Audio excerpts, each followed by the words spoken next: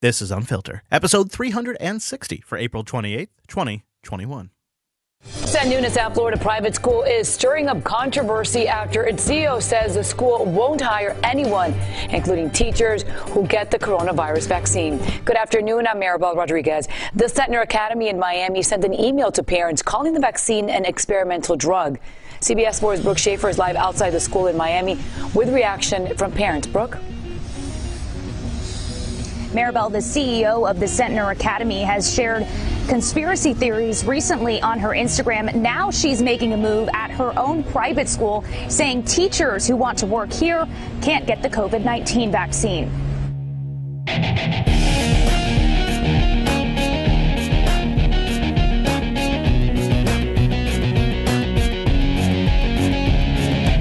Hello, friend, and welcome into the People's History Podcast. This is a fun one. I am live a little bit later in the evening. I think everybody in the Discord room is drinking, and Joe Biden is about to go live with his first address to Congress. But I have some show ahead of time. This show, it's kind of like a mullet. It's going to be some information up front and then a lot of Joe Biden in the back. And I wanted to take a different angle. When I look at this show and I think about playing this a decade from now or even 30 years from now and trying to conceive of what this time was like, something that I'll have wanted to have captured, and I want to do it in this episode, is a little bit of how crazy things still are and how wild they're getting this far into the pandemic. So this is a little bit of the COVID crazies this week, and we'll start with this situation that is a little on the crazier side of the COVID pandemic. New controversy concerning the coronavirus pandemic. A Miami private school now says it won't employ teachers or staff who get their COVID-19 vaccine. The Centner Academy in Miami sent an email to parents calling the vaccine an experimental drug. CBS 4's Brooke Schaefer is live at the school in Miami. Now, I'm not going to defend the school, and so it's like dangerous touching the third rail territory to even start here. But I think one of the things that really drives me nuts is how much follow the science has been driven into our heads. But then when you talk about things scientifically, you're a doubter. So to even call the vaccine experimental, even though it only has experimental authorization by the Food and Drug Administration, is heretics. And I fail and I struggle to understand that as somebody who, and I don't know if maybe I'm wired wrong. Maybe I've got some sort of personality imbalance, but I look at these things in the most pragmatic terms. This is a super fast developed vaccine. It is under emergency authorization. Ergo, it's safe to call it experimental. But so what? Lean into that. In fact, I think Americans would take pride in the risk. You know, after they reapproved the Johnson & Johnson vaccine and they said, well, there's a couple of risks, I thought, that's the one for me. You know what? I like it. I like taking the risk. You know what? Because hell yeah, the free and the brave for America, baby! No, but really, I kid, obviously. But I think just lean into the fact that, yeah, this thing that you're going to get injected into your arm, it's brand new. It is experimental, but that's how dire the situation is. You know, don't give it to me with padded kitty gloves here. Let's take it as it is. But even suggesting that something with emergency authorization is experimental is in itself controversial. So, and then, of course, this school comes along and goes way beyond just that. With more, Brooke, good morning. Hey, Maribel, good morning. In that letter to parents, the school said this was not an easy decision to make. They said after speaking with some of their doctors, it is now their new policy to not employ anyone who gets that COVID-19 vaccine. Here we have one of the most powerful tools in our arsenal to protect ourselves and get out of this problem. This doctor here, too, if you're probably not watching the video version, but this doctor, she does... Funny, if you're in Miami, you know this is true, too. She does all of the hits or the interviews for the local news, so it's always this gal. And she does different green screen backgrounds depending on the program that she's on, which is funny. I don't know why she would change it up, but somebody needs to tell her the trick to make a good green screen work, because if you're watching the video version, you can see exactly what I'm about to say. to make a good green screen work, you need to have the green screen out of focus, the background out of focus, and your face in focus. And webcams just don't give you a lot of control, at least they don't expose it easily to consumers. And so she has the exact opposite, because they went and found some like clinic JPEG. They went on Google Images and doctor's office with bed, or whatever, and found a JPEG and then threw it in the background. Of course, the JPEG's in perfect focus, and she's out of focus. And then every background that's behind her, like she has like a living room set, and then she has like the outside of an office, like, if you came into her clinic and you're in the outside of her office. And of course, every time she's got her white costume on, her robe, and her stethoscope over her neck, because that's what the doctor's outfit has to have. And, there's part of me, and I know this isn't the right time to do it, but there's just part of me that wants to ridicule anybody who feels like they have to wear a costume to be taken seriously. Like, there's no reason this doctor needs to be in this outfit. She's not actually in the clinic. She's at home.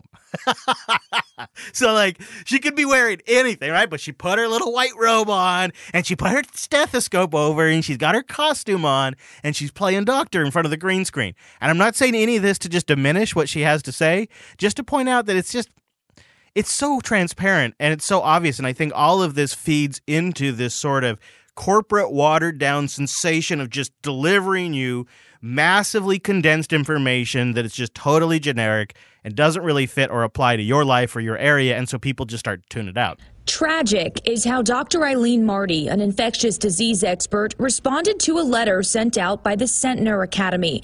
In the letter, the school in Miami discourages teachers and staff from getting the COVID-19 vaccines or to wait till the end of the school year, and that legal action would be taken if they lied about it. It's egregious towards anyone who wants to protect themselves from this virus who would be employed by them. Just don't tell them. In the letter, the school claims tens of thousands of women worldwide had adverse reproductive issues like miscarriages just by being near someone who was vaccinated. There is nothing infectious in the vaccine whatsoever.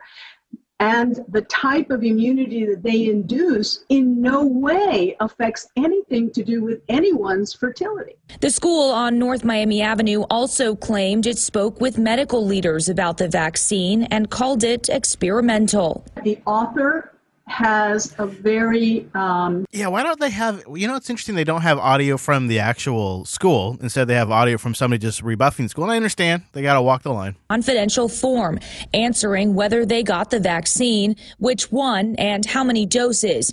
It threatens legal action for lying. This is a private school. It's not a public school. So generally, a private employer in Florida can fire someone for any reason or no reason at all. If you're paying $25,000 to go to this school, you better really be in with what they're saying, or you just got scammed. But, like Nefarious says in the Discord, it's clearly the problem is that the vaccine contains those 5G micro-tracking chips. And those are broadcasting your location back to Bill Gates. And when they do that, they're causing pregnant women to have twins. And so that's why the school has to shut it down. But there's all kinds of weirdness right now with vaccines and vaccine hesitancy and removing the Johnson & Johnson vaccine and putting it back into play.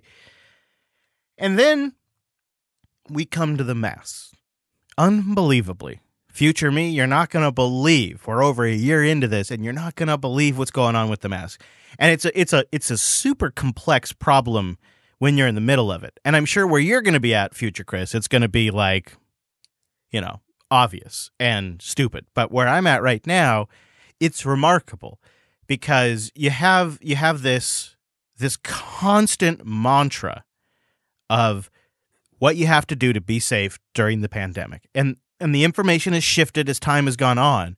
And in every single time, it seems like the CDC is always kind of behind what the actual science is, which I know isn't uncommon. They have to be conservative and careful. But I think when you don't talk about problems in their full, clear, true reality, like I was talking about earlier, about being just really brutally honest. This is an experimental vaccine. That's how dire the situation is. I feel like that should be and would have made the whole communication a lot clearer the entire time. If from the very beginning, even when Trump was trying to keep people calm, if we just would have been extremely clear and honest.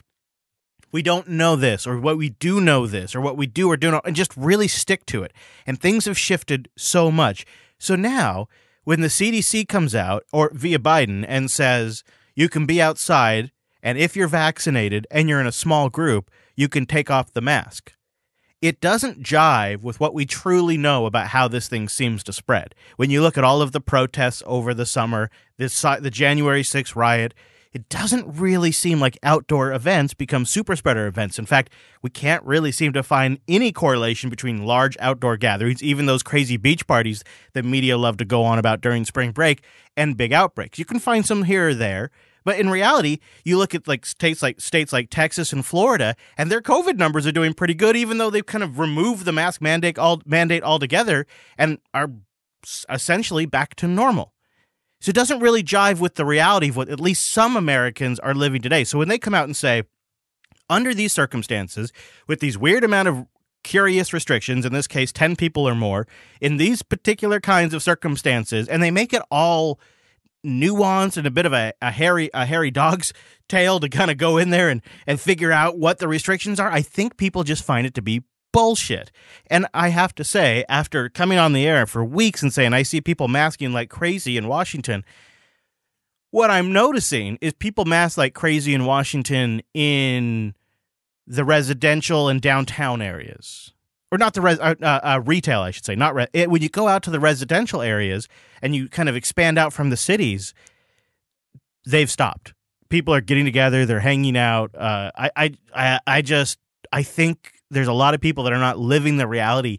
And so when the Biden administration comes along and says, you can do this thing with all of these caveats, and it's not even in sync with what most Americans are doing, I think all of that can come back and be pinpointed on just not being straight with us from the very beginning about the actual risk, about what they do and do not know.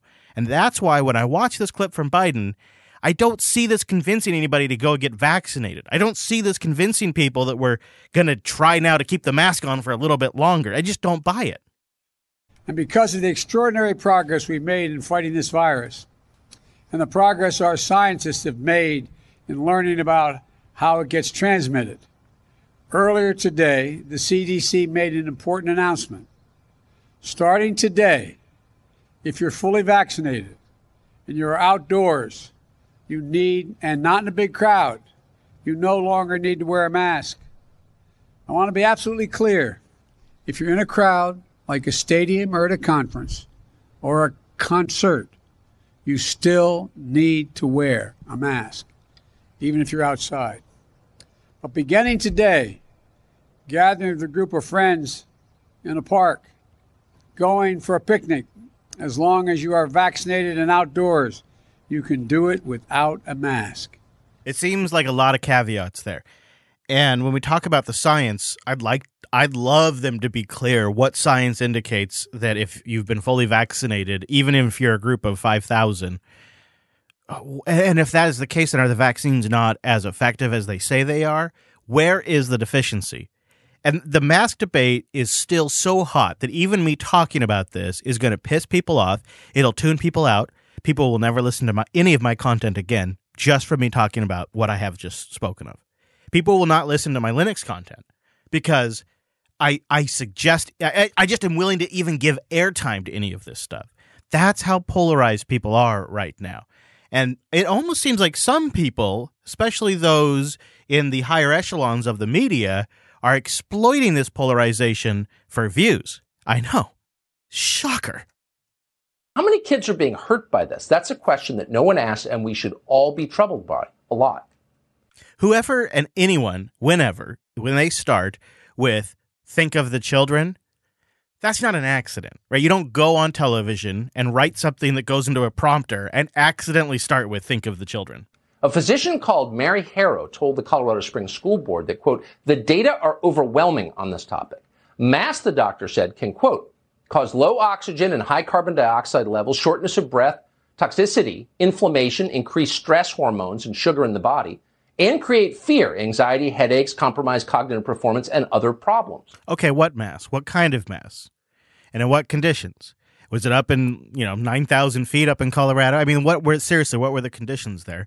And then while I could actually see some of that, especially if you're doing something that is aerobic, the thing that always crosses my mind when I hear like just the concern that they're that bad is, well, then what about Asia, where they've been wearing masks when they have the flu forever? Are they all dumb? Have they just all done something that's completely worthless and ineffective? And they're all starving themselves of oxygen and increasing their blood sugar and screwing with their stress hormones? All of them? And somehow none of their scientists have figured this out yet? That doesn't seem like, that's probably not right. Just like saying that all of a sudden one mask isn't effective and you need to wear 2 masks is a little like, well, then so why did I have to wear 1 mask at all? Saying that masks do this is the other side of the coin. That doesn't make any sense either, because there's entire populations. There's probably more people that wear masks than not wear masks when you consider the population sizes. So that doesn't seem right. I wouldn't be surprised that if you are really wearing a mask to the degree where it would stop the spread of COVID, you probably are reducing your airflow. Like if you don't know how to wear them properly, like a medical professional does, but you've somehow managed to get it attached to your face enough where you're not sucking in air on the sides, which is what all these masks are doing anyways, completely preventing their usefulness, then you probably do reduce the flow. But then for how long? An hour? 20 minutes? What? And what kind of mask? Like this is such a straw man argument here. He clearly could be doing better. But we continue on. Carbon dioxide levels, shortness of breath, toxicity, inflammation, increased stress hormones and sugar in the body, and create fear, anxiety, headaches, compromised cognitive performance, and other problems. Future generations will mock us for this, but we allowed it. We let power-drunk politicians wreck the country in exchange for promising to protect us from a virus that 99% of us would have survived anyway. What were we thinking? This grotesque version of Halloween went on for more than a year, and it's still going on. Not even Tony Fauci still pretends that masks are medically necessary. Instead, masks are purely a sign of political obedience, like Kim Il-sung pins in Pyongyang. We wear them because we have to.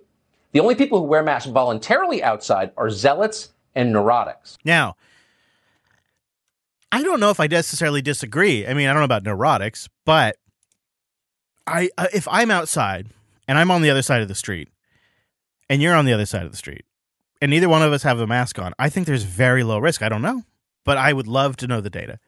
And so you do have this weird pressure now. Even if you've been vaccinated and you're technically in the clear, people are looking at you weird, like, what's your problem, man? What, you're a Donald Trump voter? Why don't you wear a mask? What, are you voting for Trump?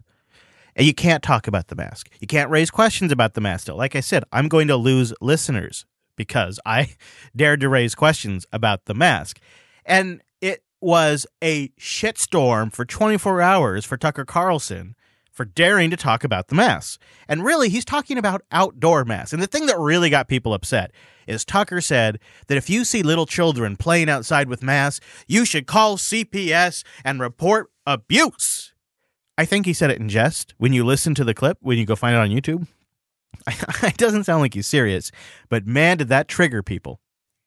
It's a new low even for Tucker Carlson of Fox News, who this week urged his viewers to harass and threaten parents and their children for wearing masks, and to use 911 and police to enforce his attempt to criminalize a piece of cloth. He thinks masks are like the pins North Koreans wear to show obedience to their leader. Never mind that he demands obedience from his followers, encouraging his Tucker mob to find you at the playground, the zoo, or inside a bouncy castle and interrogate you for making a personal choice about how to protect your kids. The thing is, this isn't really about masks, is it, Mr. Microwave Meals Air? Because we know, and Tucker, we think you know too, that conservatives are just really angry that they've lost control of American society and culture. It's why Fox wants its viewers mad about Dr. Seuss and red meat, to the point where the network is just a hub for racial hatred. And not even just that anymore, but also for a very dangerous, deeply concerning platform so committed to the big lie that its top host is encouraging its viewers to harass strangers and demand that they bear their faces. This is also coming as the anti-vax and COVID-denying movements are... Isn't this incredible? Everything she says about Tucker is true about herself. She's clearly trying to rile people up. She's clearly angry. She's playing the role of thought police. Increasingly impacting kids, like this anti-mask protest. And she also goes for the kids angle right here. Viewers to harass strangers and demand that they bare their faces. This is also coming as the anti-vax and COVID-denying movements are increasingly impacting kids. It really is just absolutely the worst. And of course, The View had everybody. The CDC is set to revise some COVID safety guidance hours from now, like saying it's okay to wear your mask indoors, but you don't have to wear necessarily outdoors in some situations. Peak morning television right here in America. But vaccinations are the most vital step to ending the pandemic. So some states are trying to entice vaccine holdouts. West Virginia is offering 16 to 35-year-old residents a $100 savings bond to get a shot. I guess the question is, do incentives move the needle for people? I'm curious to know what you think about that.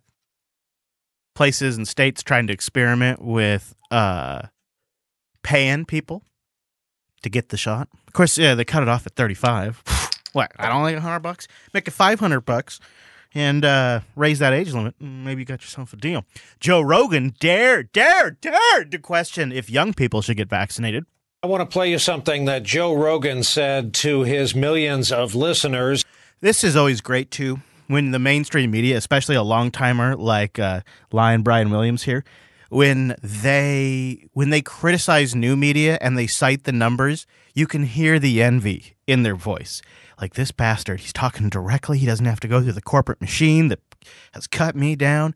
And then listen to this political jackass. He jumps in with such a bias and such a slant and then criticizes everybody for doing the same. It's brilliant, and I'll just play you a bit of the hypocrisy. I want to play you something that Joe Rogan said to his millions of listeners. It's important for that reason. We'll discuss on the other side.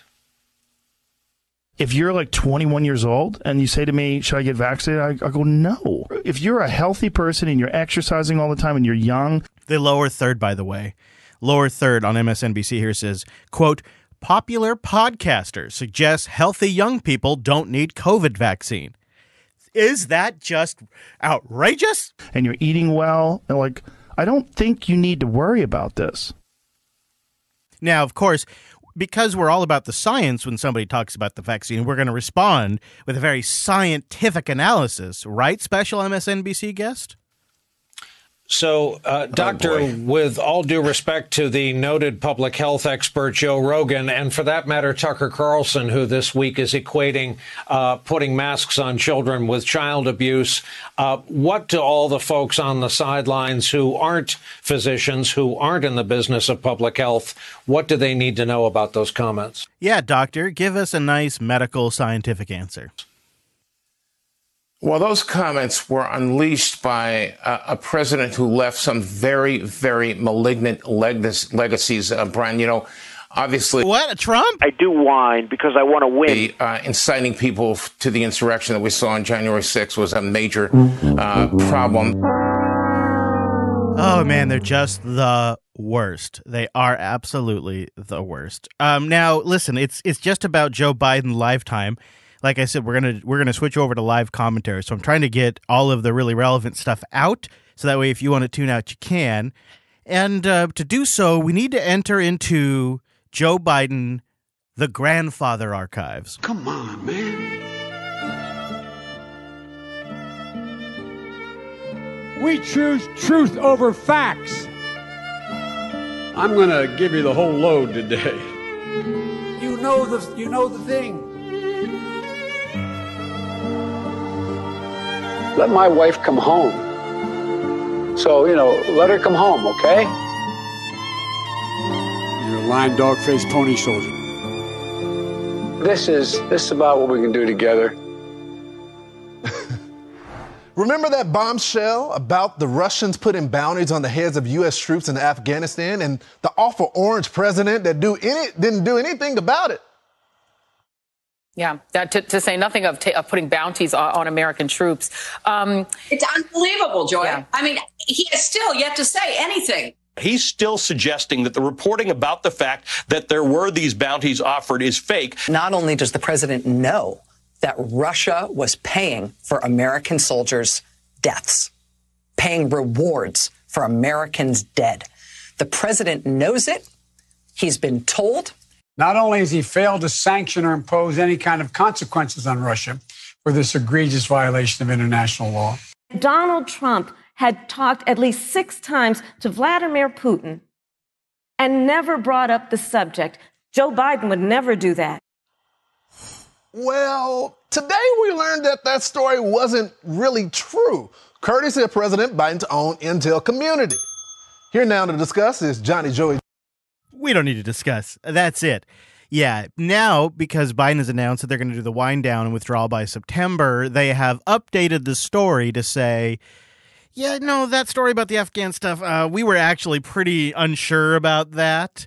But, you know, if you go back to during the election and you see how the Biden campaign used that moment that supposedly Russians were paying for hit jobs on U.S. troops in Afghanistan, the way Joe Biden doubled down, and you could tell the way he'd couch it, too. 2 things are really revealing. I'm going to play a little bit. I'll go back. We're going to go back in time. Anyways, we're going to go back in time here in a moment. But when you watch this clip, I want you to pay attention to how he kind of couches it. He clearly knows this story isn't true. But since he knows it isn't true, he can make all of these declarations, and he comes across like a paper tiger. I'd like to start today by briefly addressing what I consider to be a horrifying revelation in the New York Times last night. Assuming the Times report is accurate, the U.S. intelligence community has assessed that a Russian military intelligence unit, the same unit that was behind the assassination of the former KGB agent in London 5 years ago, has been offering bounties to extremist groups in Afghanistan to kill U.S. troops. There is no bottom to the depth of Vladimir Putin and the Kremlin's depravity. If that's true, it's truly shocking revelation that if the Times report is true, I emphasize again, is that President Trump, the commander-in-chief of American troops serving in a dangerous theater of war, has known about this for months, according to the Times, and done worse than nothing. Not only has he failed to sanction or impose any kind of consequences on Russia for this egregious violation of international law, Donald Trump has continued his embarrassing campaign of deference and debasing himself before Vladimir Putin. He has this information, according to the Times, and yet he offered to host Putin in the United States and sought to invite Russia to rejoin the G7. His entire presidency has been a gift to Putin. But this is beyond the pale. It's a betrayal of the most sacred duty we bear as a nation, to protect and equip our troops when we send them into harm's way. And it's a betrayal of every single American family with a loved one serving in Afghanistan or anywhere overseas. And I'm quite frankly outraged by the report. And if I'm elected president, make no mistake about it, Vladimir Putin will be confronted and will impose serious cost on Russia. That's right. But I don't just think about this as a candidate for president. I think about this as a dad, a father, who sent his son to serve in harm's way for a year. So he plays the family angle. He makes commitments about all he'll do as president to fight back against Putin. But then it turns out, of course, that they just dismiss the report and say nothing really happened. I don't know. I'm pretty disappointed. And I'm watching the CNN feeds right now. It looks like the speaker and the vice president have taken their seats and people are talking. So we're going to break over to that pretty soon. But there was a great back and forth. Well, we could talk about what actually, maybe I'll play this clip. I'll jump in. There was a great back and forth with the press secretary. But since we are about to get to the main event, here's what we expect.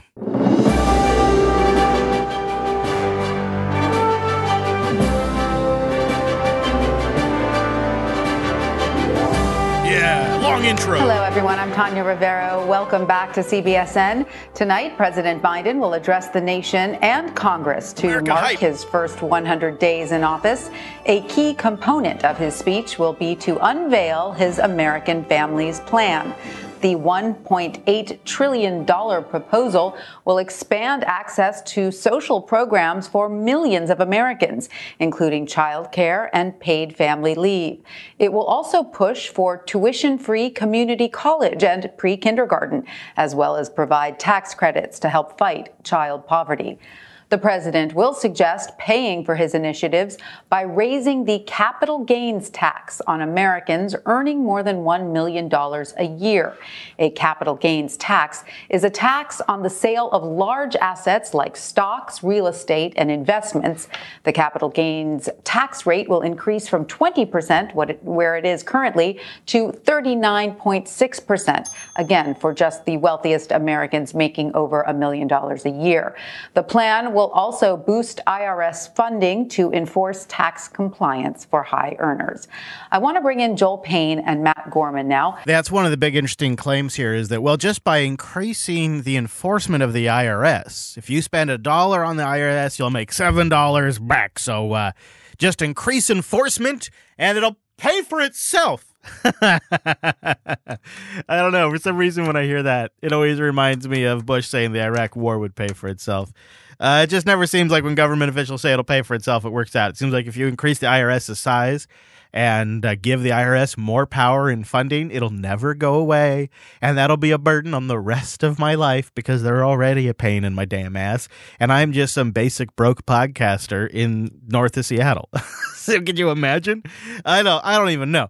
While I wait for Biden to show up, his first address to the joint session of Congress since he's become president, which I think it's about to happen now, we'll sign off our official Biden segment one more time with our new grandfather clip. Come on, man.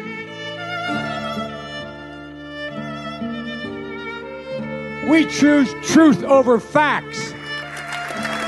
I'm going to give you the whole load today. Sorry, go ahead, David. No, I was just saying he speaks the language of compromise, the language of unity, and so it makes it harder for the Republicans, and it is very, after Trump, okay? That is a huge relief to the American people, and that's worked in his favor. This is about what we can do together. Promotes change or the kind of change that he wants. Yeah. He's not into that kind of drama. Second Gentleman Douglas Emhoff is being escorted into the executive gallery. Yeah, well, I mean, look, that's history right there. You know, the second gentleman. And, well, they're really, really excited about this. This address to Congress is getting more hype than a typical State of the Union does, which this is not a State of the Union here. But this is a different kind of event. It's much more spread out. Like all of the things around the Biden administration, this one's a little more low key. And there's a lot less people there. There's not going to be the typical like handshaking and clapping and saying hello to everybody. Cam and the first hubby are being cute with each other right now. It's so adorable. Not so much. So right now we're going to listen to CNN's live coverage, and I'll do commentary throughout this sparingly. I don't really plan to talk over people much, but I'll chime in when I need to. First came to the Senate 48 years ago. Let's listen in. Madam Speaker, the Chief Justice of the Supreme Court.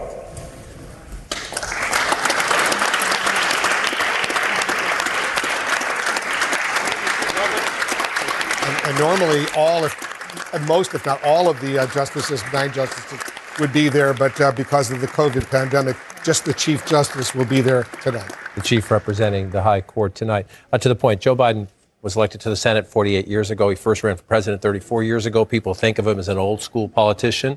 This is a very ambitious pro-government agenda he will outline tonight, and he is banking on the fact that he believes in the first 100 days he has proven. I told you I was going to turn around the vaccine rollout in the COVID fight. I did it. The United States was a laughingstock in the COVID fight under Trump.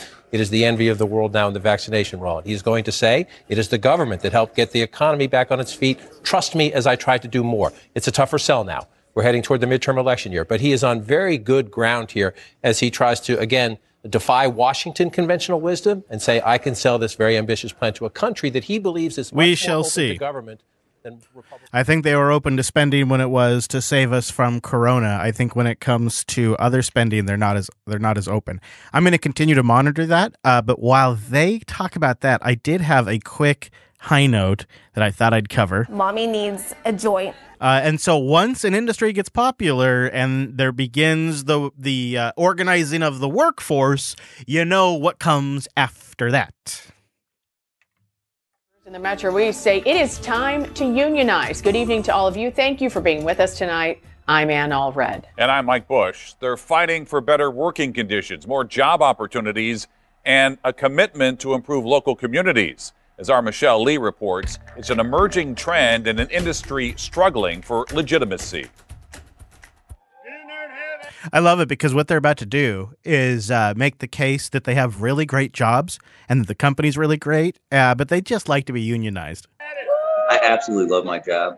This is an industry that I've been working to get into for well over a decade now. People like Ian love the work, they love the customers, and they love the product. And they also like the company, believe it or not, but they want to make sure that the standards improve. At the end of the day, though, it's still work. That's why more cannabis workers are fighting for better conditions. So there is definitely a movement going on in the state of Illinois with cannabis workers to unionize. Why is there such a trend to unionize? There's really not any stability no matter where you look at the industry. And there's really no equity, whether it be for the workers or for the people and communities that have been disenfranchised by the laws up until this point. So I could see it to a bit to the people that have been disenfranchised by the laws. But then if you want equity, I guess the small business entrepreneur to me is like, just go start a business. Just because somebody else made a business and it's successful doesn't mean you necessarily deserve a piece. And I think in part there's a middle ground here. It's some people have been disenfranchised because of laws, and they've been locked up for something that's now legal, and that screwed up their entire employment career history. But there's the other angle of there's a lot of money being made right now. And during the pandemic, businesses shut down, and one of the few businesses that was allowed to stay open and flourished was cannabis. Everyone's had their challenges this past year, but San Francisco saw some resilience in one industry in particular.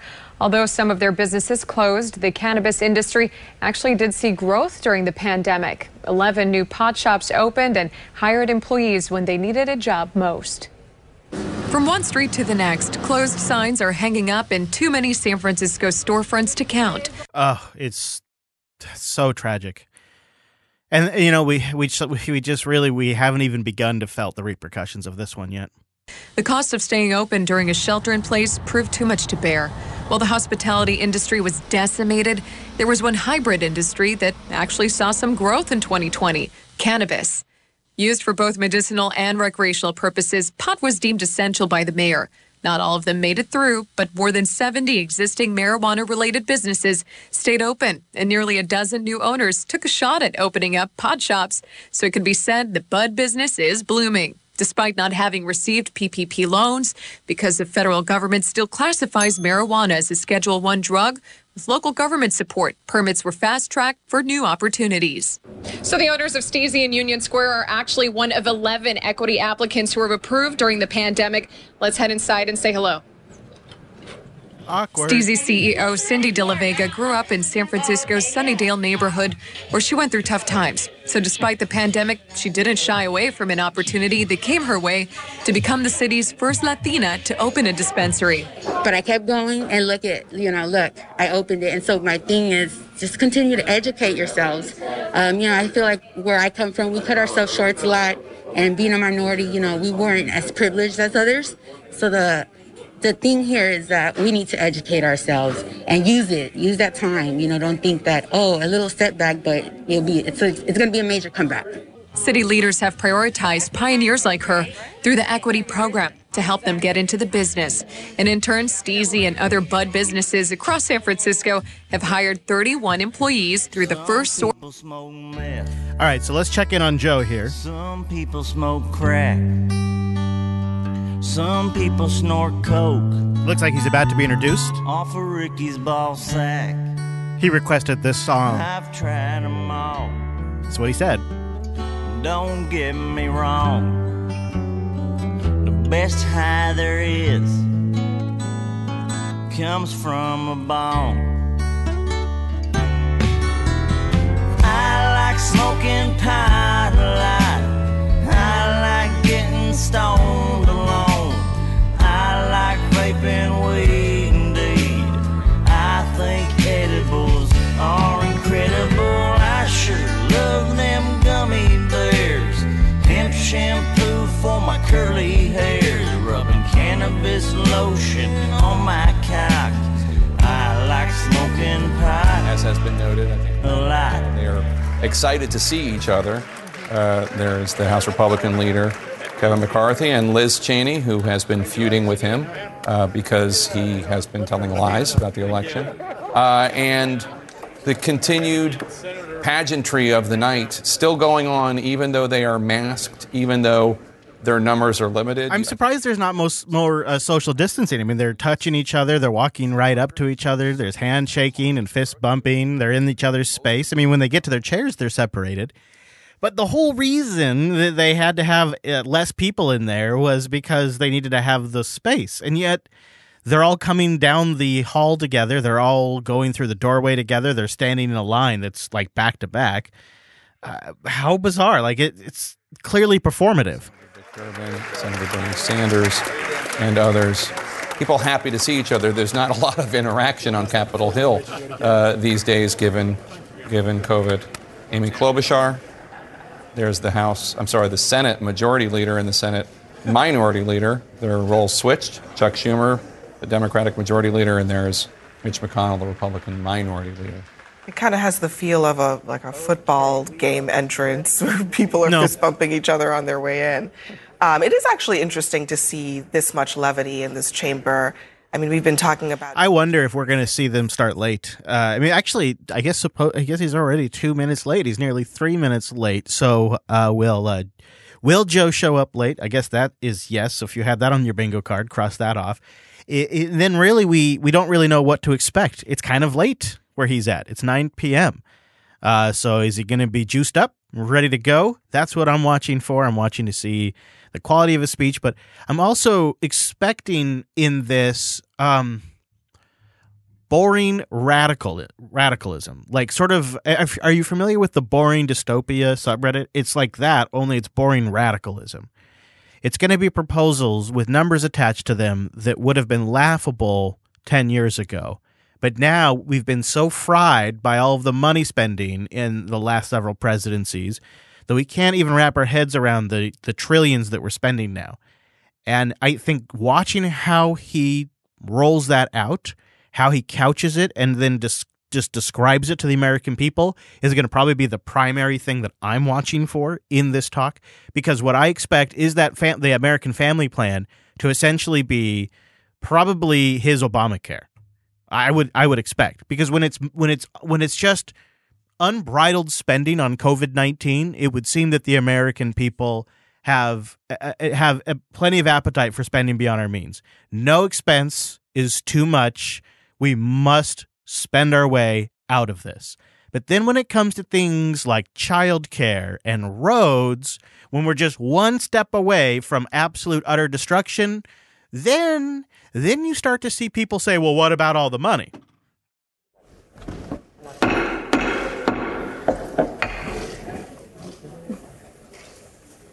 Here's Joe. Madam Speaker, the President of the United States.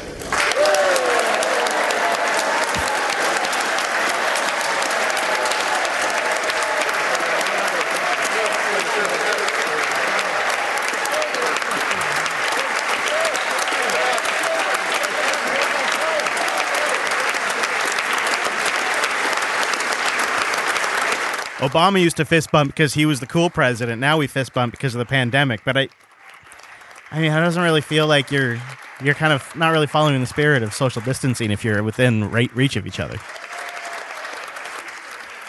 Biden taking his applause for a moment. Everybody wants to fist bump, but he wants to elbow bump. Almost 80 years in the making. Joseph Robinette Biden Jr., elected to the U.S. Senate from Delaware in 1972. His third attempt running for president was victorious. And he exceeded many expectations, and now he's going to try to exceed some more.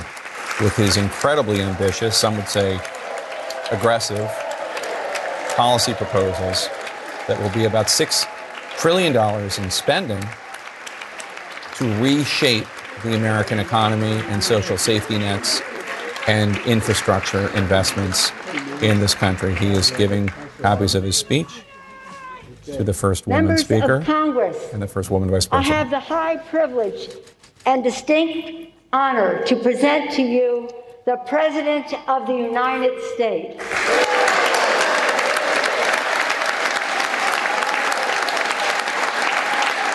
This is one of his real duties here. This is where it gets real, everybody. The mask is coming off. It's Joe time. Thank you. Thank you, thank you, thank you. Good to be back.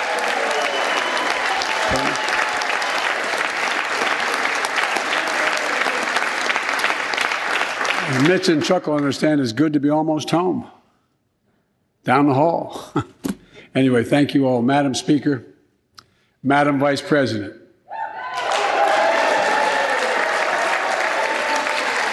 No president has ever said those words from this podium. No president has ever said those words.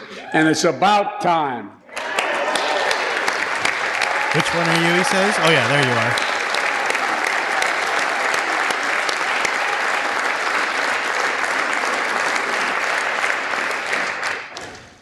First Lady, I'm her husband. Second Gentleman, Chief Justice, members of the United States Congress and the Cabinet, distinguished guests, my fellow Americans. While the setting tonight is familiar, this gathering is just a little bit different. Reminder of the extraordinary times we're in. Throughout our history, presidents have come to this chamber to speak to Congress, to the nation, and to the world, to declare war, to celebrate peace, to announce new plans and possibilities. Tonight, I come to talk about crisis and opportunity, about rebuilding the nation, revitalizing our democracy, and winning the future for America. I stand here tonight, one day shy of the 100th day of my administration. 100 days since I took the oath of office and lifted my hand off our family Bible and inherited a nation, we all did, that was in crisis. The worst pandemic in a century. The worst economic crisis since the Great Depression. The worst attack on our democracy since the Civil War. Now, after just 100 days, I can report to the nation, America is on the move again.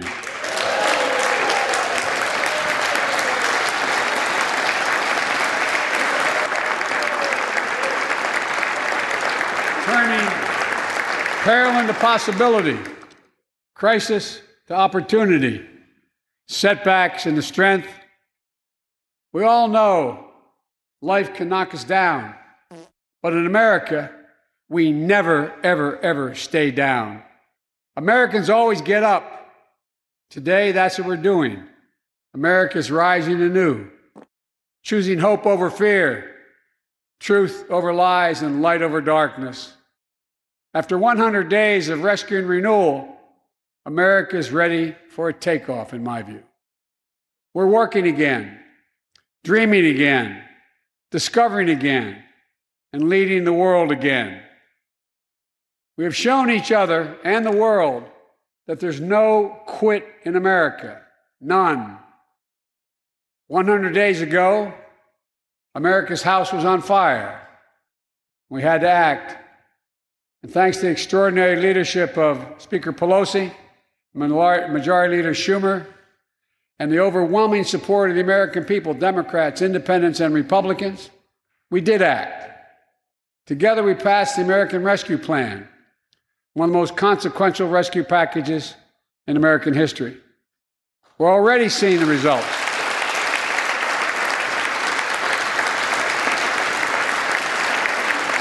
We're already seeing the results.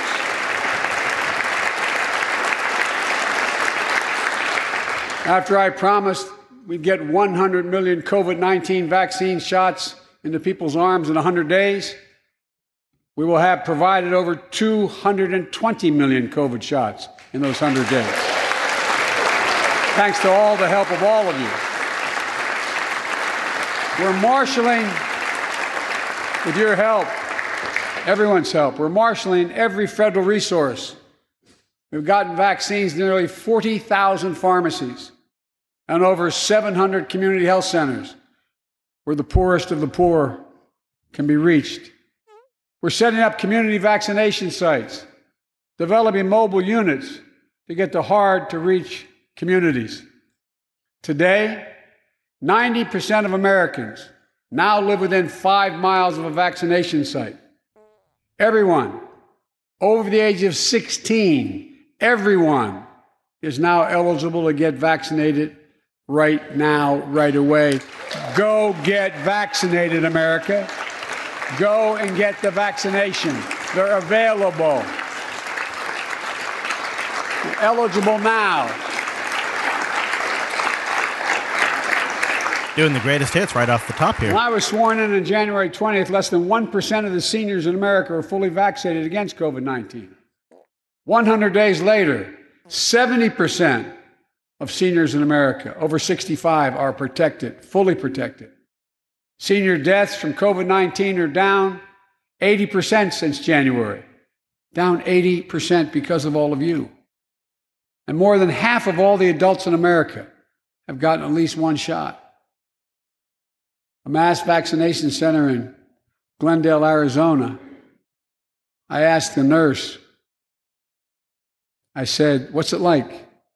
She looked at me and she said, "It's like every shot is giving a dose of hope." Is her phrase, a dose of hope. A dose of hope for an educator in Florida who has a child suffering from an autoimmune disease.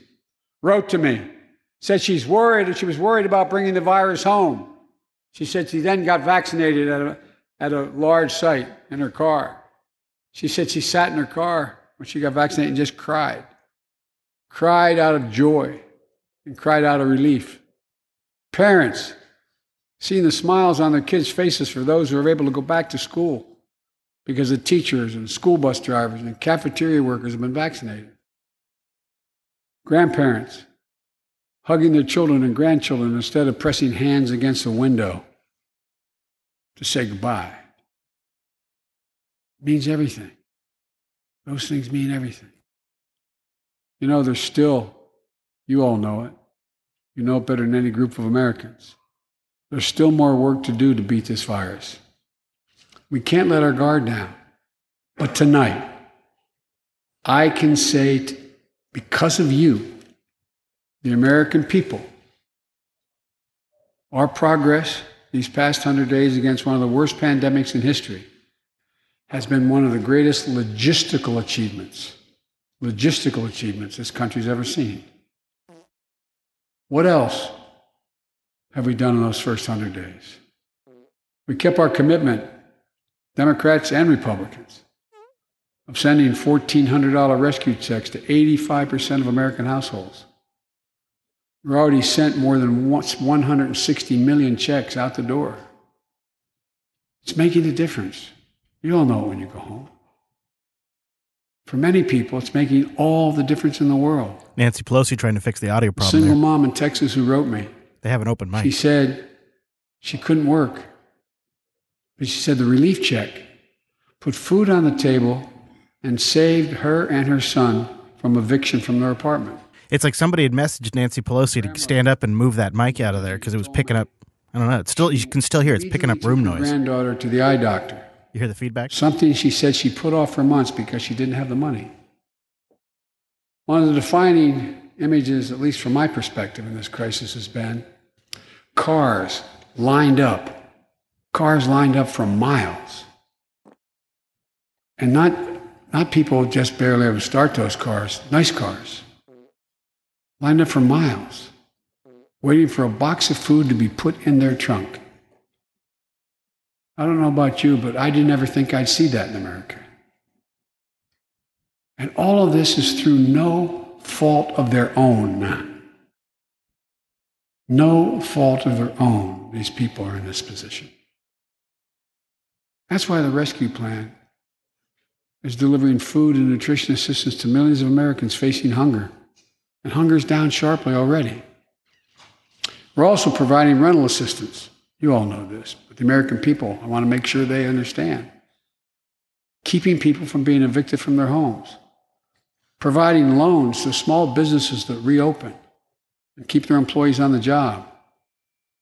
During these 100 days, an additional 800,000 Americans enrolled in the Affordable Care Act when I established a special sign-up period to do that. 800,000 in that period.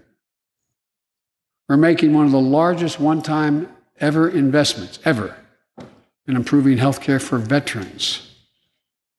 Critical investments to address the opioid crisis. And maybe most importantly, thanks to the American Rescue Plan, we're on track to cut child poverty in America in half this year.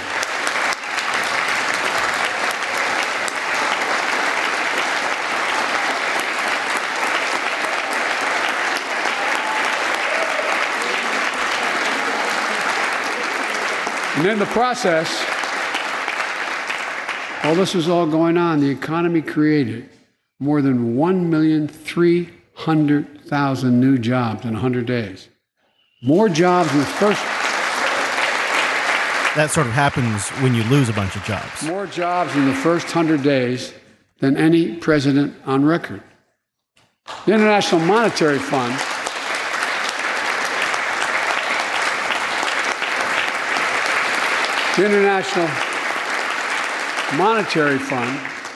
is now estimating our economy will grow at a rate of more than 6% this year. That will be the fastest pace of economic growth in this country in nearly 4 decades. America's moving forward, but we can't stop now. We're in competition with China and other countries to win the 21st century. We're at a great inflection point in history. We have to do more than just build back better. We have to build back better. We have to compete more strenuously than we have.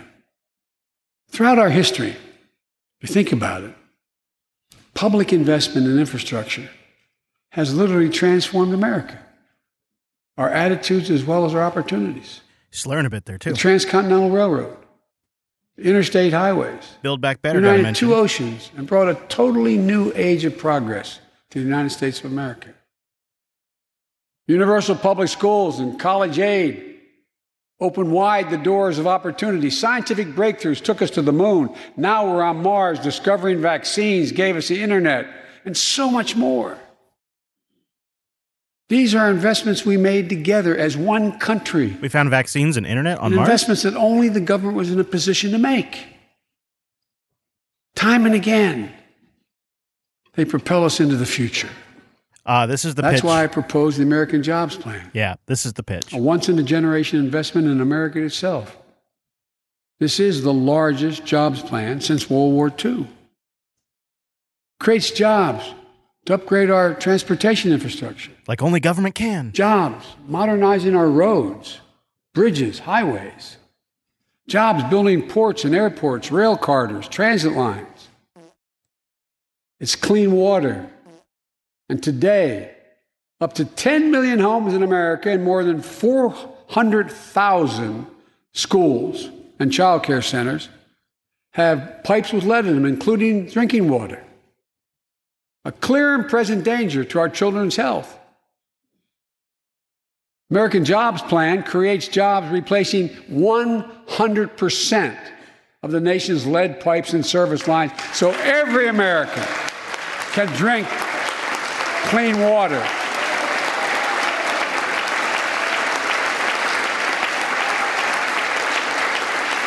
And in the process, it will create thousands and thousands of good-paying jobs. It creates jobs connecting every American with high-speed internet, including 35% of the rural America that still doesn't have it. This is going to help our kids and our businesses succeed in the 21st century economy. And I'm asking the Vice President to lead this effort, if she would, because I know it'll get done. Creates jobs, building a modern power grid. Our grids are vulnerable to storms, hacks, catastrophic failures with tragic results, as we saw in Texas and elsewhere during the winter storms. The American Jobs Plan will create jobs that lay thousands of miles of transmission lines needed to build a resilient and fully clean grid. We can do that. Look. Camel get another big job. American Jobs Plan will help millions of people get back to their jobs and back to their careers. 2 million women have dropped out of the workforce during this pandemic. 2 million. And too often because they couldn't get the care they needed to care for their child or care for an elderly parent who needs help. 800,000 families are on the Medicare waiting list right now to get home care for their aging parent or loved one with disability.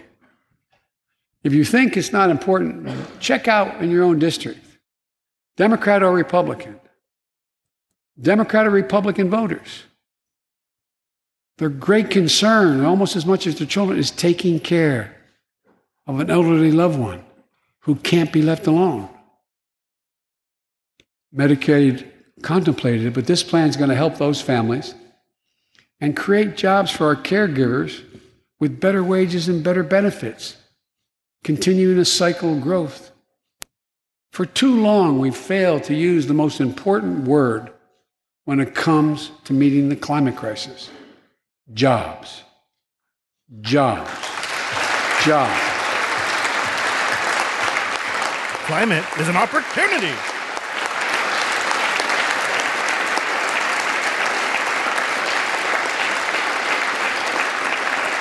For me, when I think climate change, I think jobs. American Jobs Plan will put engineers and construction workers to work building more energy-efficient buildings and homes. Electrical workers, IBEW members installing 500,000 charging stations along our highways so we can own. That's already happening. So and buildings and homes are getting pretty damn efficient already. How much more efficiency is there to gain? Farmers planting cover crops so they can reduce the carbon dioxide in the air and get paid for doing it. Look, think about it. There is simply no reason why the blades for wind turbines can't be built in Pittsburgh instead of Beijing. No reason. None. Well, there's a couple. No reason. Well, yeah, cost. There's like a big reason. So, folks, there's no reason why let's be honest, American workers can't lead the world in the production of electric vehicles and batteries. Cost. I mean, there is no reason. Yeah, no, there is. It's cost. It's government regulations and cost. We're the brightest, best trained people in the world. What's he talking about? No reason. The American Jobs Plan is going to create millions of good-paying jobs, jobs Americans can raise a family on. As my dad would then say, with a little breathing room.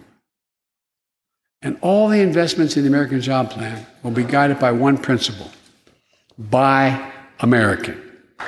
Buy American. And I might note parenthetically, that does not violate any trade agreement. It's been the law since the 30s. Buy American. American tax dollars are going to be used to buy American products made in America to create American jobs. That's the way it's supposed to be, and it will be in this administration. If it's been law since the 30s, what's new? What am I missing? And I made it clear to all my cabinet people, their ability to give exemptions has been strenuously limited. It will be American products. Now, I know some of you at home are wondering whether these jobs are for you. So many of you, so many of the folks I grew up with, feel left behind, forgotten, in an economy that's so rapidly changing. Well, they're probably dead. I hate to say it. They're probably dead, Joe. I want to speak directly to you because you think about it. That's what people are most worried about. Can I fit in? Independent experts estimate the American Jobs Plan will add millions of jobs and trillions of dollars to economic growth in the years to come. It is a 8-year program. These are good-paying jobs that can't be outsourced. Nearly 90% of the infrastructure jobs created in the American Jobs Plan do not require a college degree. 75% don't require an associate's degree. The American Jobs Plan is a blue-collar blueprint to build America. That's what it is.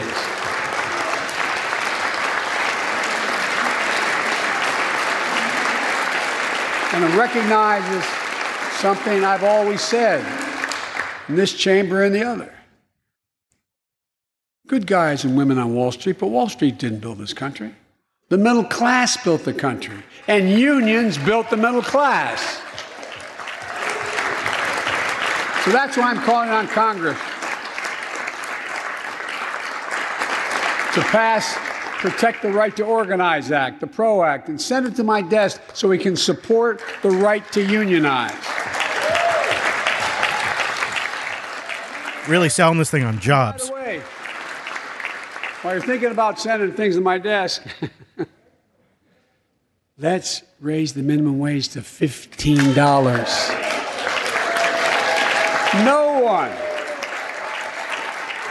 No one working 40 hours a week, should live below the poverty line.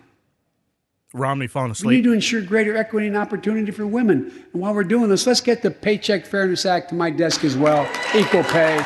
They spent much too long. And if you wonder whether it's too long, look behind me. Don't those two ladies suggest it's actually hasn't been too long? The Jobs Plan will be the biggest increase in non-defense research and development on record. We'll see more technological change. And some of you know more about this than I do. We'll see more technological change in the next 10 years than we saw in the last 50. That's how rapidly artificial intelligence, oh boy, and so much more is changing. And we're falling behind the competition with the rest of the world. Decades ago, we used to invest 2% of our gross domestic product in America, 2% of our gross domestic product in research and development. Today, Mr. Secretary, that's less than 1%. China and other countries are closing in fast. China getting some name drops. We have to develop and dominate the products and technologies of the future. Advanced batteries, biotechnology, computer chips, clean energy. The Secretary of Defense can tell you, and those of you who work on national security issues know, the Defense Department has an agency called DARPA, the Defense Advanced Research Project Agency. The people who set up before I came here, and that's been a long time ago, to develop breakthroughs that enhance our national security. That's their only job. And it's a semi-separate agency. It's under the Defense Department. It's led to everything from the discovery of the internet to GPS and so much more that's enhanced our security. The National Institute of Health, the NIH, I believe, should create a similar advanced research projects agency for health. Yikes. They research weapons. Here's what it would do. Okay, what? It would have a singular purpose: to develop breakthroughs to prevent, detect, and treat diseases like Alzheimer's, diabetes, and cancer. I'll still never forget when we passed the cancer proposal in the last year I was vice president. Almost $9 million going to NIH. They've excused the point of personal privilege. I'll never forget you standing, Mitch, and saying, name it after my deceased son. It meant a lot. But so many of us have deceased sons, daughters, and relatives who died of cancer. Weird that he's mentioning a family loss. I can think of no more worthy investment. That never happens. I know of nothing that is more bipartisan. So let's end cancer as we know it. It's within our power. It's no within reason our not to. Power to do it. No reason. No reason.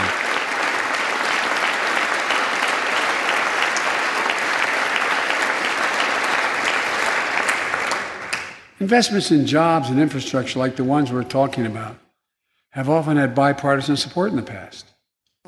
Vice President Harris and I met regularly in the Oval Office with Democrats and Republicans and discussed the jobs plan. And I applaud a group of Republican senators who just put forward their own proposal. So let's get to work. I wanted to lay out before the Congress my plan before we got into the deep discussions. I'd like to meet with those who have ideas that are different, they think are better. I welcome those ideas. But the rest of the world is not waiting for us. I just want to be clear. From my perspective, doing nothing is not an option.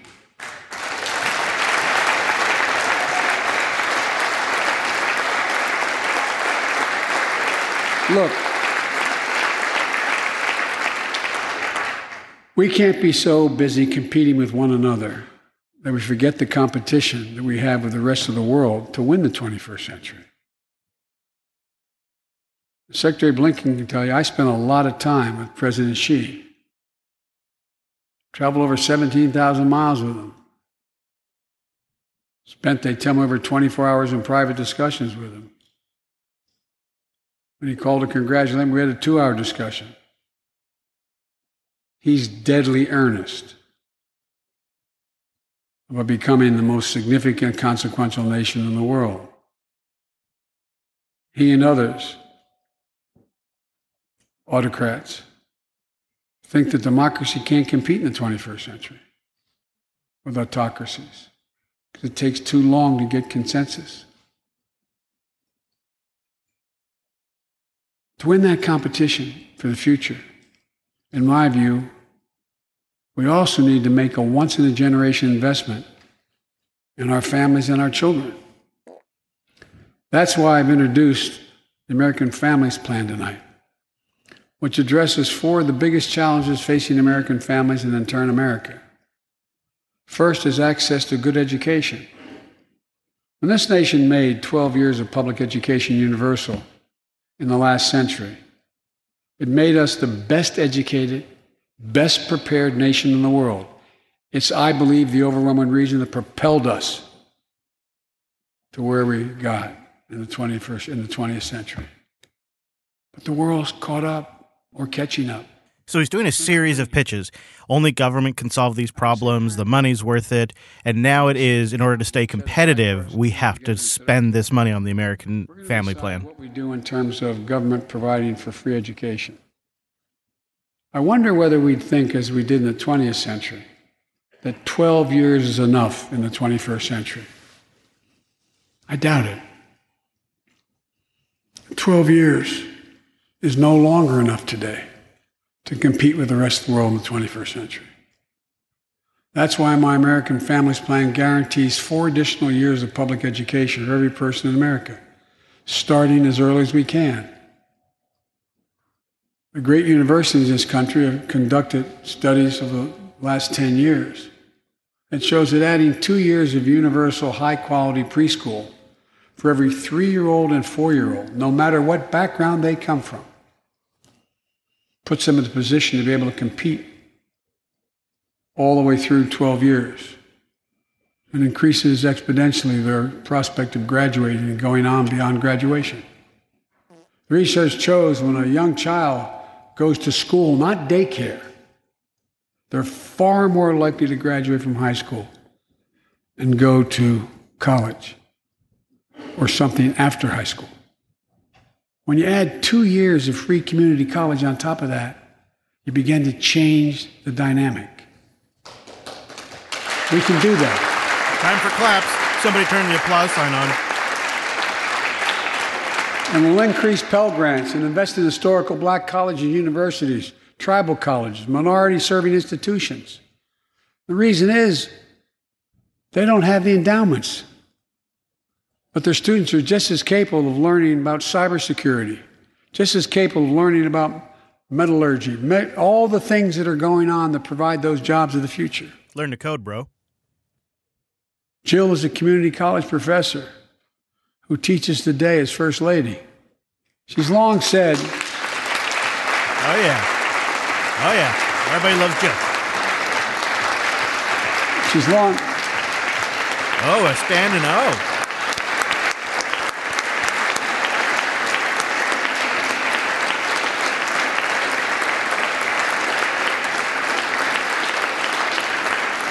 If I've heard it once, I've heard it 1,000 times. Joe, any country that out-educates us is going to out-compete us. She'll be deeply involved in leading this effort. Thank you, Jill.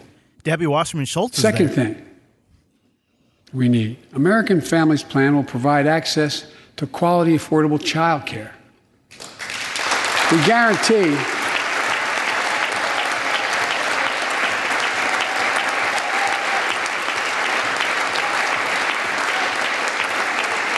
what I'm proposing in legislation, we guarantee that low and middle income families will pay no more than 7% of their income for high-quality care for children up to the age of 5. The most hard-pressed working families won't have to spend a dime. Third, the American Families Plan will finally provide up to 12 weeks of paid leave and medical leave, family medical leave. We're one of the few industrial countries in the world. No one should have to choose between a job and a paycheck, or taking care of themselves and their loved ones, or parent, or spouse, or child. And fourth, the American Family Plan puts directly into the pockets of millions of Americans. In March, we expanded tax credit for every child in a family, up to $3,000 per child if you're under 6 years of age. Over 6 years of age. And $3,600 for children over 6 years of age. With 2 parents, 2 kids, that's $7,200 in the pockets that are going to help take care of your family. And that will help more than 65 million children and help cut child care poverty in half. And we can afford it. No reason not to. No reason. So we did that in the last piece of legislation we passed. But let's extend that child care tax credit at least through the end of 2025.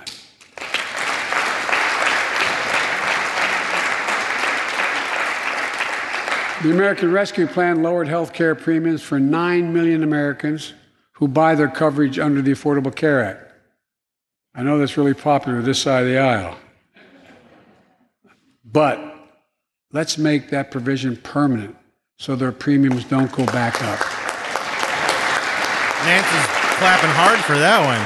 I think she's got a mic on back there. I think we can hear Nancy pretty clearly. In addition to my family's plan, I'm going to work with Congress to address this year other critical priorities for American families. The Affordable Care Act has been a lifeline for millions of Americans, protecting people with pre-existing conditions, protecting women's health, and the pandemic has demonstrated how badly it's needed.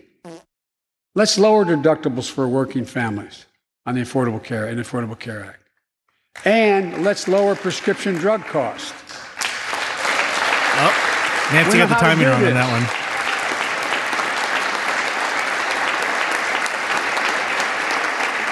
The last president had that as an objective. We all know how outrageously expensive drugs are in America. In fact, we pay the highest prescription drug prices of anywhere in the world, right here in America. Nearly 3 times for the same drug, nearly 3 times what other countries pay. We have to change that, and we can. Let's do what we talked about for all the years I was down here in this body, in Congress. Boy, we hear this all Let's the time. give Medicare the power to save hundreds of billions of dollars by negotiating lower drug prescription prices.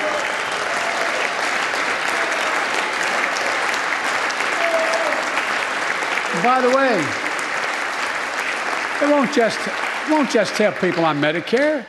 Lower prescription drug costs for everyone. And the money we save, which is billions of dollars, can go to strengthen the Affordable Care Act and expand Medicare coverage benefits without costing taxpayers an additional penny. It's within our power to do it. Let's do it now. No reason not to. No reason. We've talked about it long enough. Democrats and Republicans, let's get it done this year. This is all about a simple premise. Health care should be a right, not a privilege in America.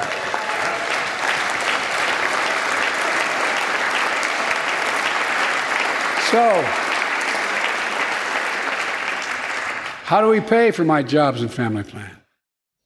I made it clear we can do it without increasing the deficits. Let's start with what I will not do. I will not impose any tax increase on people making less than $400,000. But it's time for corporate America and the wealthiest 1% of Americans to just begin to pay their fair share. Just their fair share.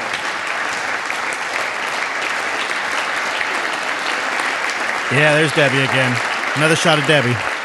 Sometimes I have arguments with my friends in the Democratic Party. I think you should be able to become a billionaire and a millionaire, but pay your fair share. A recent study shows that 55 of the nation's biggest corporations paid zero federal tax last year. Those 55 corporations made in excess of $40 billion in profit. A lot of companies also evade taxes through tax havens in Switzerland and Bermuda and the Cayman Islands. And they benefit from tax loopholes and deductions for offshoring jobs and shifting profits overseas. It's not right. We're going to reform corporate taxes so they pay their fair share and help pay for the public investments their businesses will benefit from as well.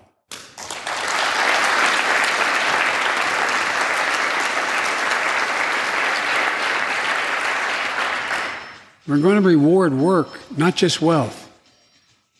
We take the top tax bracket for the wealthiest 1% of Americans, those making over $400,000 or more, back up to where it was when George W. Bush was president, when he started, 39.6%.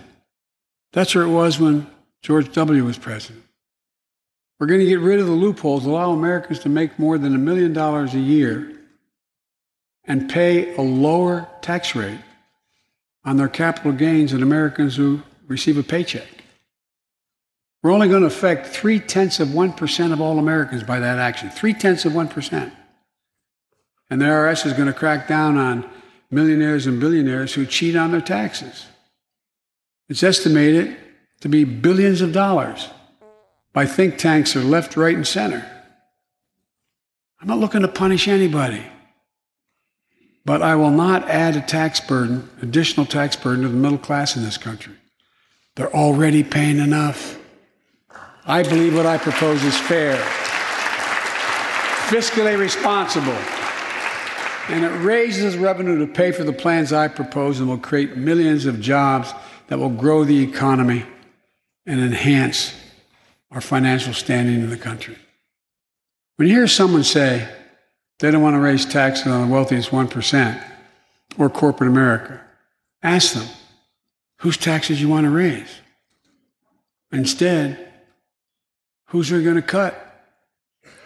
Yeah, as Joey Bites points out in the Discord, they're just using legal laws. They're not breaking any law right now. And I don't see how these corporate-controlled corporatists are going to raise taxes on their masters. Economic growth. Just doesn't seem like it's ever happened. Instead, it added $2 trillion to the deficit. It was a huge windfall for corporate America and those at the very top. Instead of using the tax saving to raise wages and invest in research and development, it poured billions of dollars into the pockets of CEOs. In fact, the pay gap between CEOs and their workers is now among the largest in history. According to one study, CEOs make 320 times what the average worker in their corporation makes. He says Used to a be room below 100. He says to a room of rich people. The pandemic has only made things worse. 20 million Americans lost their job in the pandemic, working and middle-class Americans. At the same time, roughly 650 billionaires in America saw their net worth increase by more than $1 trillion in the same exact period. Let me say it again. 650 people increased their wealth by more than $1 trillion during this pandemic. I am glad to hear the President of the United States give lip service to this issue. My fellow Americans, trickle down. Trickle down economics has never worked. And it's time to grow the economy from the bottom and the middle out. I would love to see it happen to some degree because they're going to spend either way. They have to pay for it somehow. I don't know how they do it. Maybe getting Apple to pay and Amazon, maybe that is part of it. There's a broad consensus of economists left, right, and center, and they agree what I'm proposing will help create millions of jobs and generate historic economic growth. These are among the highest values investments we can make as a nation. I've often said our greatest strength is the power of our example, not just the example of our power. In my conversations with world leaders, and I've spoken to over 38, 40 of them now, I've made it known that America's back. And you know what they say? The comment I hear most of all from them is they say, we see America's back, but for how long? But for how long? My fellow Americans, we have to show not just that we're back, but we're back to stay, and that we aren't going to go it alone. We're going to do it by leading with our allies. No one nation can deal with all the crises of our time, from terrorism to nuclear proliferation, mass migration, cybersecurity, climate change, as well as experiencing what we're experiencing now, pandemics.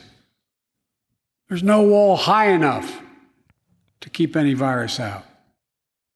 And our own vaccine supply, as it grows to meet our needs, and we're meeting them, will become an arsenal for vaccines for other countries, just as America is an arsenal for democracy for the world, and in consequence influence the world.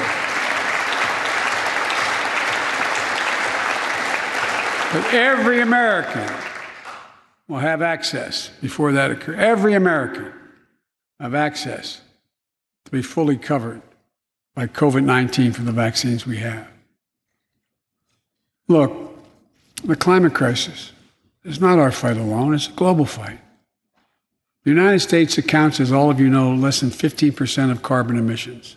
What? Wait, what? The rest of the world accounts for 85%. Hard shift.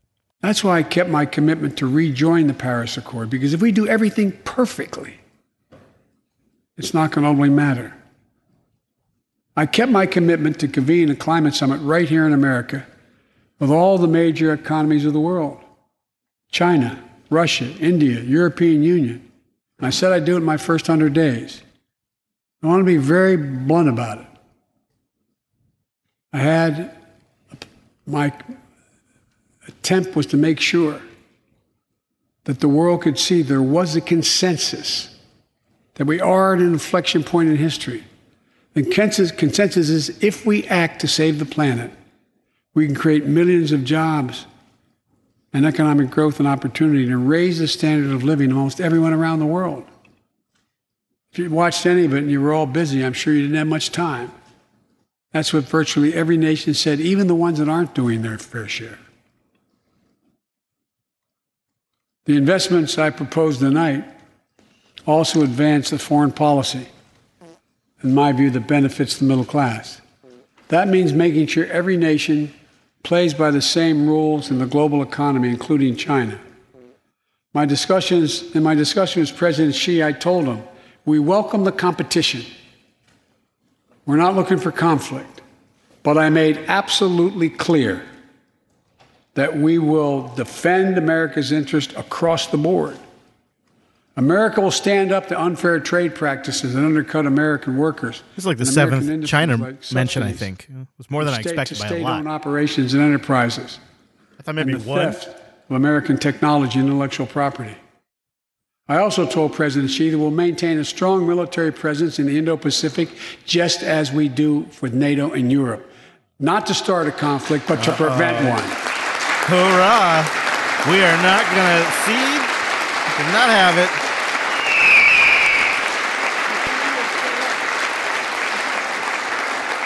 I told them what I've said to many world leaders, that America will not back away from our commitments, our commitment to human rights and fundamental freedoms, and to our alliances. And I pointed out to him, no responsible American president could remain silent when basic human rights are being so blatantly violated. Oh, shoot. An American president has to represent the essence of what our country stands for. America is an idea, the most unique idea in history. We are created, all of us, equal. It's who we are. And we cannot walk away from that principle and, in fact, say we're dealing with the American idea.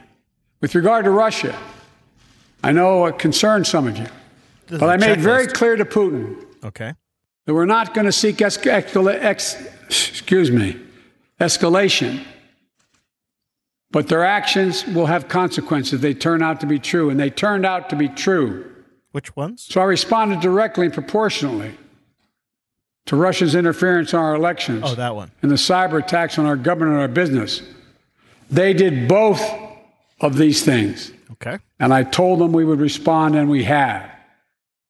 But we can also cooperate when it's our mutual interest. Is he saying they're done responding? Then? We did it when we extended the New START Treaty on nuclear arms, and we're working to do it on climate change.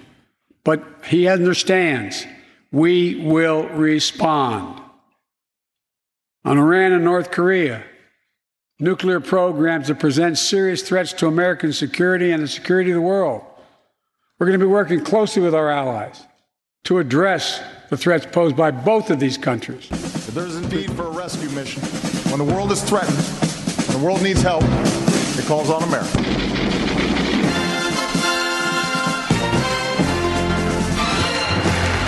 And that's the story.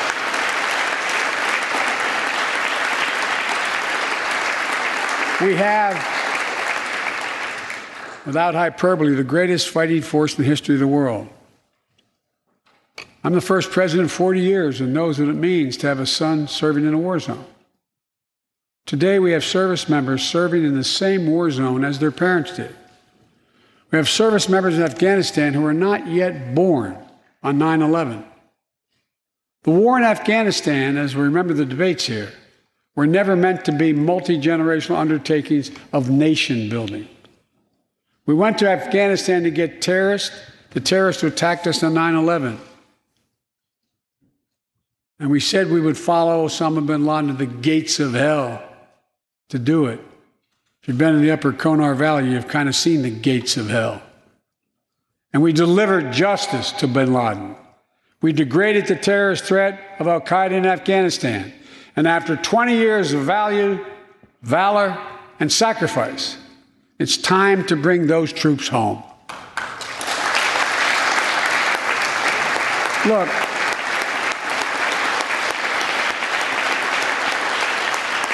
even as we do, we'll maintain over-the-horizon capacity to suppress future threats to the homeland. And make no mistake, in 20 years, terrorism has metastasized. Chuck Schumer looks like a Batman villain in the audience. You see that? Those of you in the intelligence committees, the foreign relations committee, defense committees, you know well, we have to remain vigilant against the threats to the United States wherever they come from. Al-Qaeda and ISIS are in Yemen, Syria, Somalia, other places in Africa, in the Middle East, and beyond. And we won't ignore what our intelligence agencies have determined to be the most lethal terrorist threat to the homeland today. White supremacy is terrorism. Oh, boy. We're not going to ignore that either. Oh, boy. My fellow Americans, look, we have to come together to heal the soul of this nation. It was nearly a year ago before her father's funeral when I spoke with Gianna Floyd, George Floyd's young daughter. She's a little tyke, so I was kneeling down to talk to her. Making it a kid reference. So I could look her in the eye. She looked at me, she said, "My daddy changed the world." Well, after the conviction of George Floyd's murderer, we can see how right she was if we have the courage to act as a Congress. I've loved kids jumping on my lap. We've all seen the knee of injustice on the neck of Black Americans. Now's our opportunity to make some real progress. All right, cross off the George Floyd reference The on your vast bingo majority card. of men and women wearing a uniform and a badge serve our communities, and they serve them honorably. I know them. I know they want...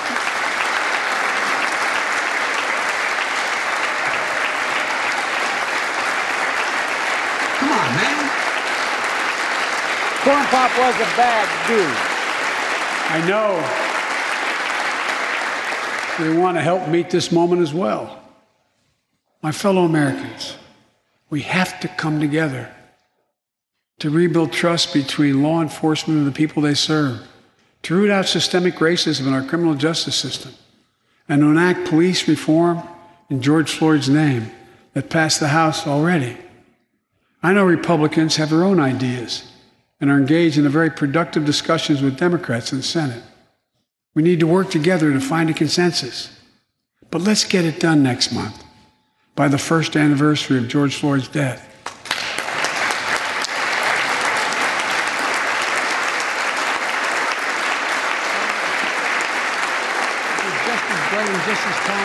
The country supports this reform, and Congress should act.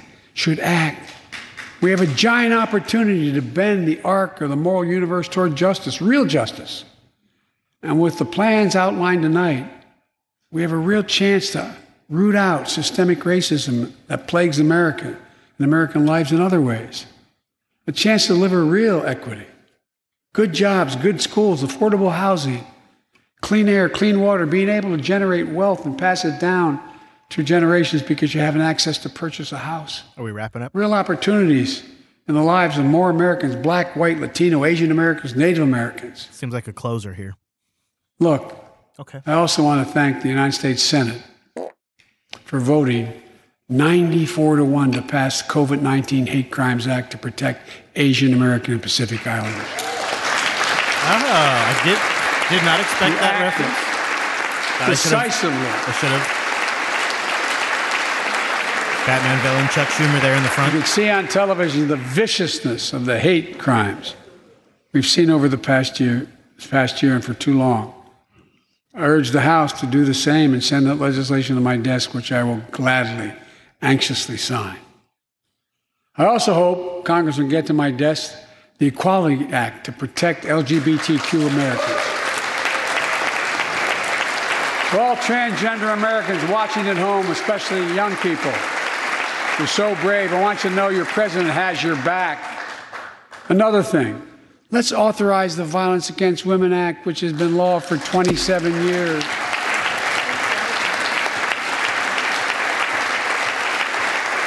"27 years ago, I wrote it. It'll close the act that has to be authorized now, will close the boyfriend loophole to keep guns out of the hands of abusers. The court order said this is an abuser. You can't own a gun. It's to close that loophole that existed. You know, it's estimated that 50 women are shot and killed by an intimate partner every month in America. 50 a month. Let's pass it and save some lives.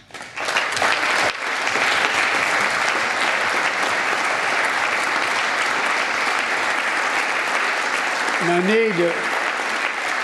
I need not tell anyone this, but gun violence has become an epidemic in America.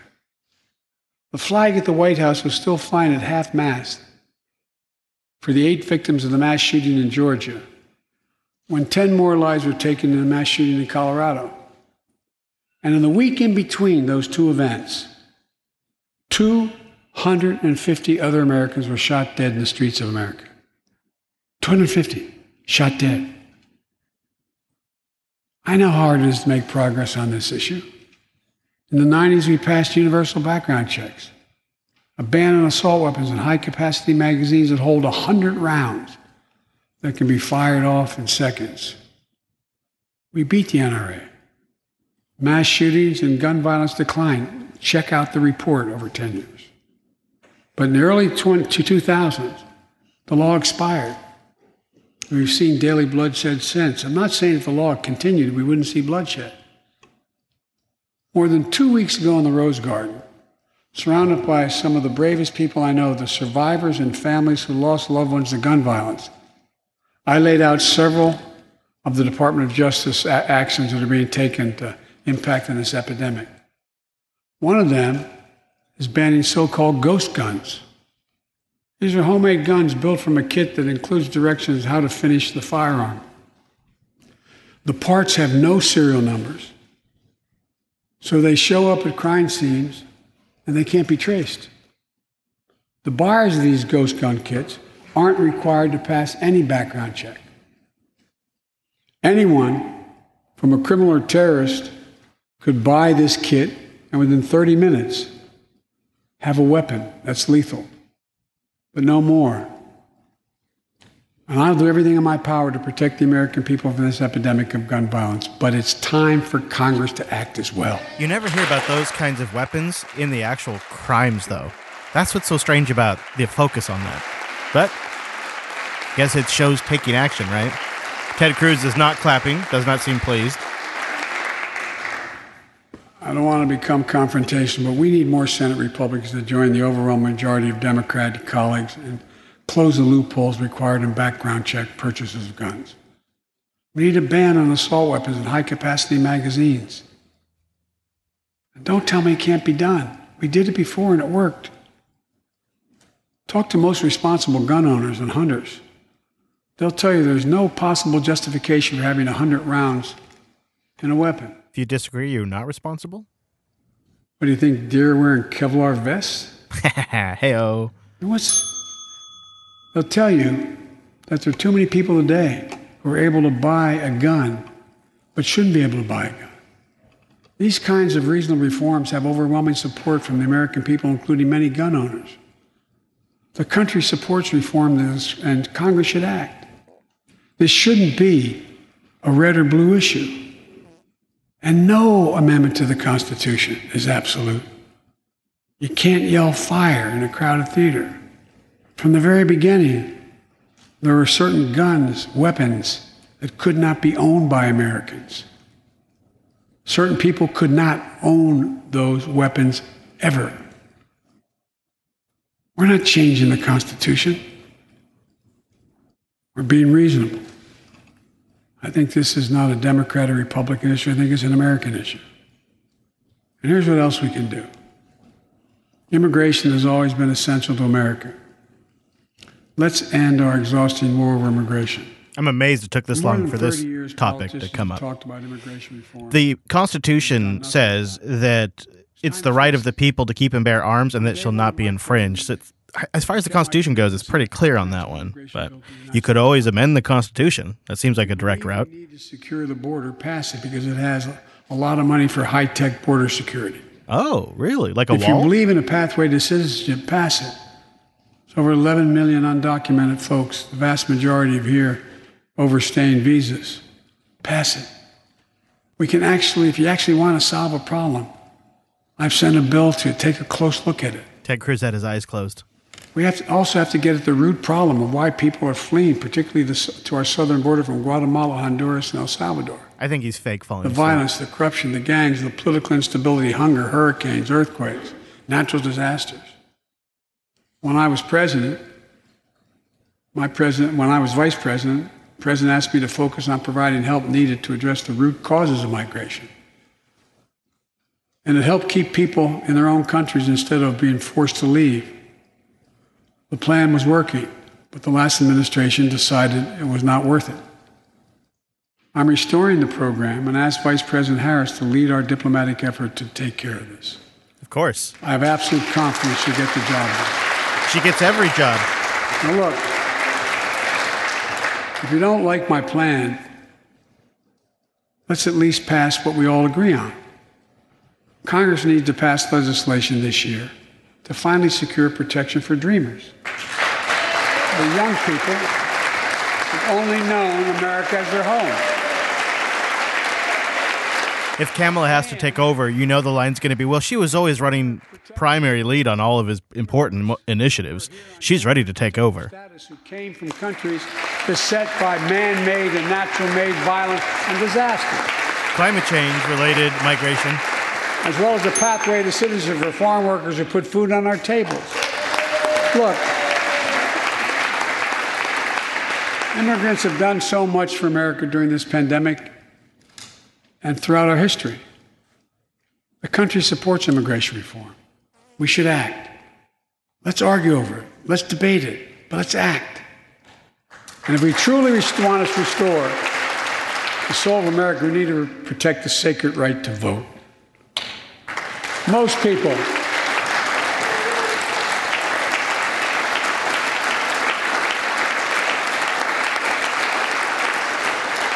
First shot of Lindsey Graham. More people voted in the last presidential election than any time in American history.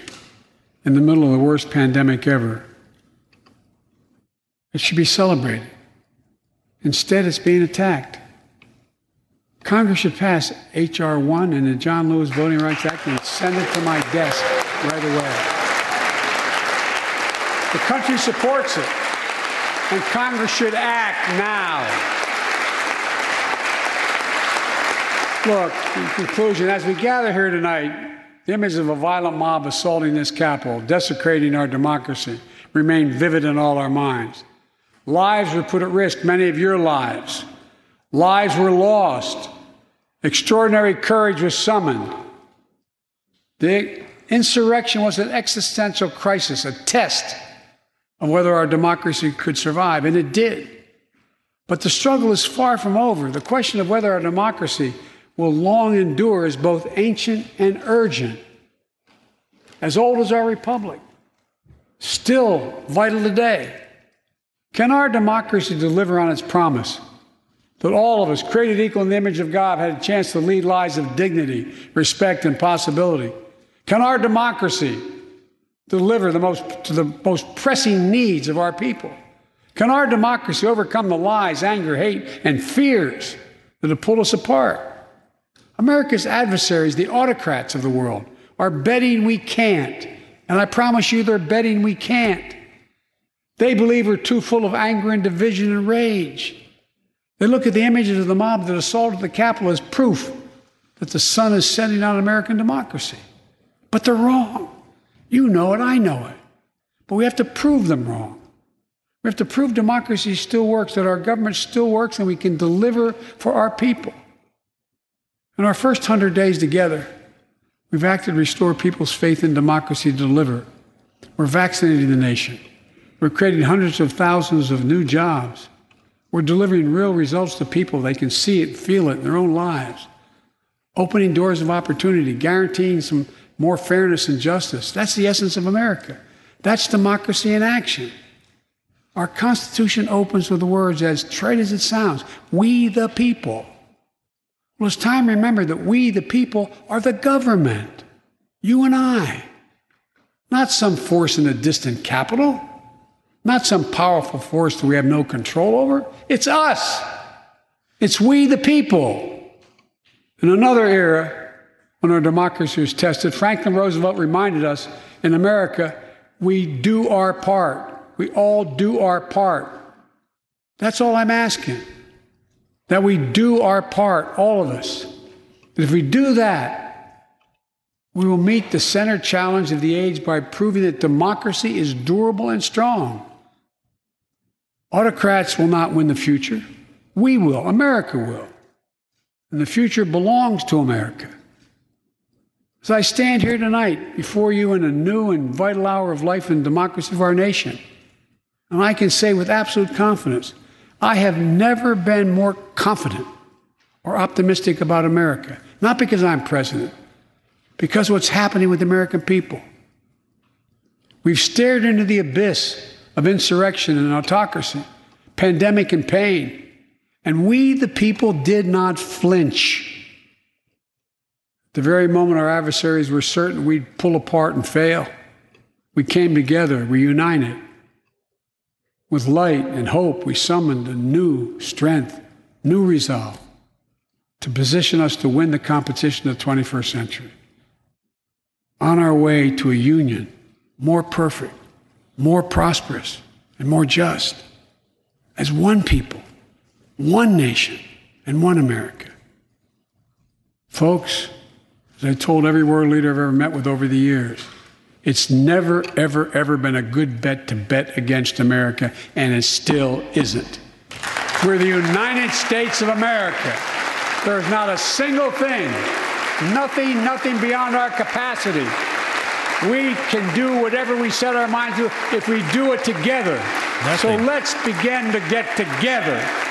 God bless you all, and may God protect our troops. Thank you for your patience.